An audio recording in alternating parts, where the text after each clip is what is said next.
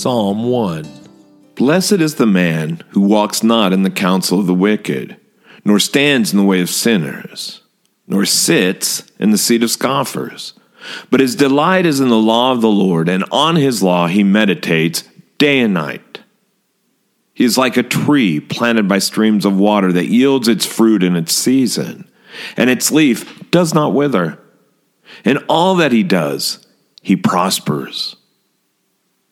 The wicked are not so, but are like chaff that the wind drives away. Therefore the wicked will not stand in the judgment, nor sinners in the congregation of the righteous. For the Lord knows the way of the righteous, but the way of the wicked will perish. Beginnings are important. Too often how we start something determines where and how we might finish. In the book of Psalms, worship begins with listening and pondering what God says, what he reveals of his heart. In worship, what better start could one make? This beginning is not a passive hearing, but an active listening. We listen to God not in the same way we would listen to our favorite music, but actively engaged. To be engaged means to be thinking, to be interacting, to ask questions, to agree, and even to disagree. We fill our mind with the law of God, his will, his heart. We ponder what we have heard, and in listening, then we act. We do what is in our heart. Here is a principle of life. Out of the heart comes the direction and content of our living.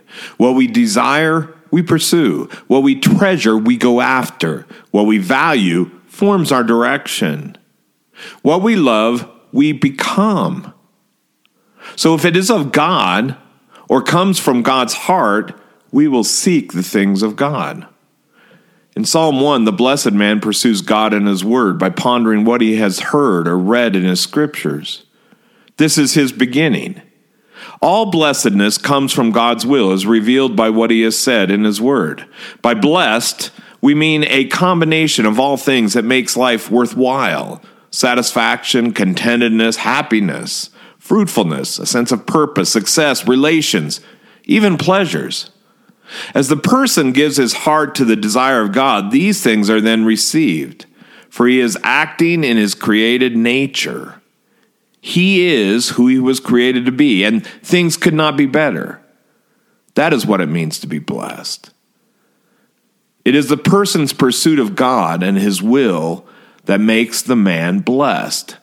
It is not his doing, but is received from God in response to his choosing to seek and adopt the desire of God for his life.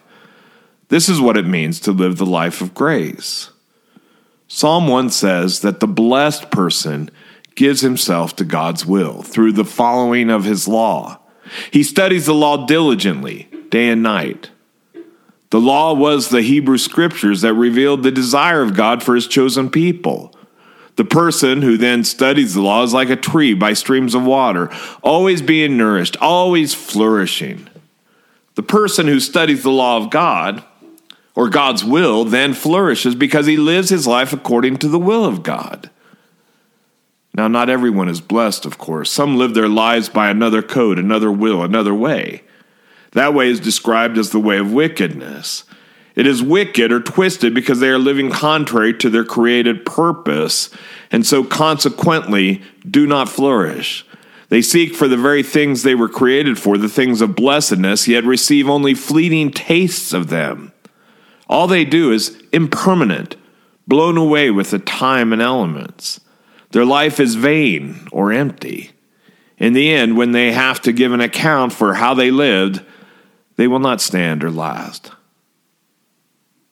What condition is your life? Is it blessed? Does it satisfy your soul where you are content and happy? Do you have peace? Do you live with a sense of fruitfulness that your life adds up to something worthwhile, something that will last even the end of your days? Are your relationships a joy? Do you live your days with a sense of fulfilling your purpose? If not, could it be that you're living as something less than what you were created for? Are you living selfishly, where everything is about you, your desires, your needs, your wants? Then change the direction of your life and live according to how you were created. Worship Him by listening to His voice, His will, His desire for you. You can find that spoken in one place, the Holy Scriptures, as recorded in the Bible. Read and listen every day, every night, and see if your life does not take on a new path, a new fruitfulness, a new satisfaction that you never experienced before. Let us pray. Blessed Father, hallowed be your name. As we commit our way to following that of your Son, may we be blessed by your gentle care. Let your word satisfy us and nourish us, leading us to a flourishing that is found only within your kingdom. Help us to guard our way, never aligning ourselves in any way with the wicked or the enemy of our souls. In your Son's name alone do we pray. Amen.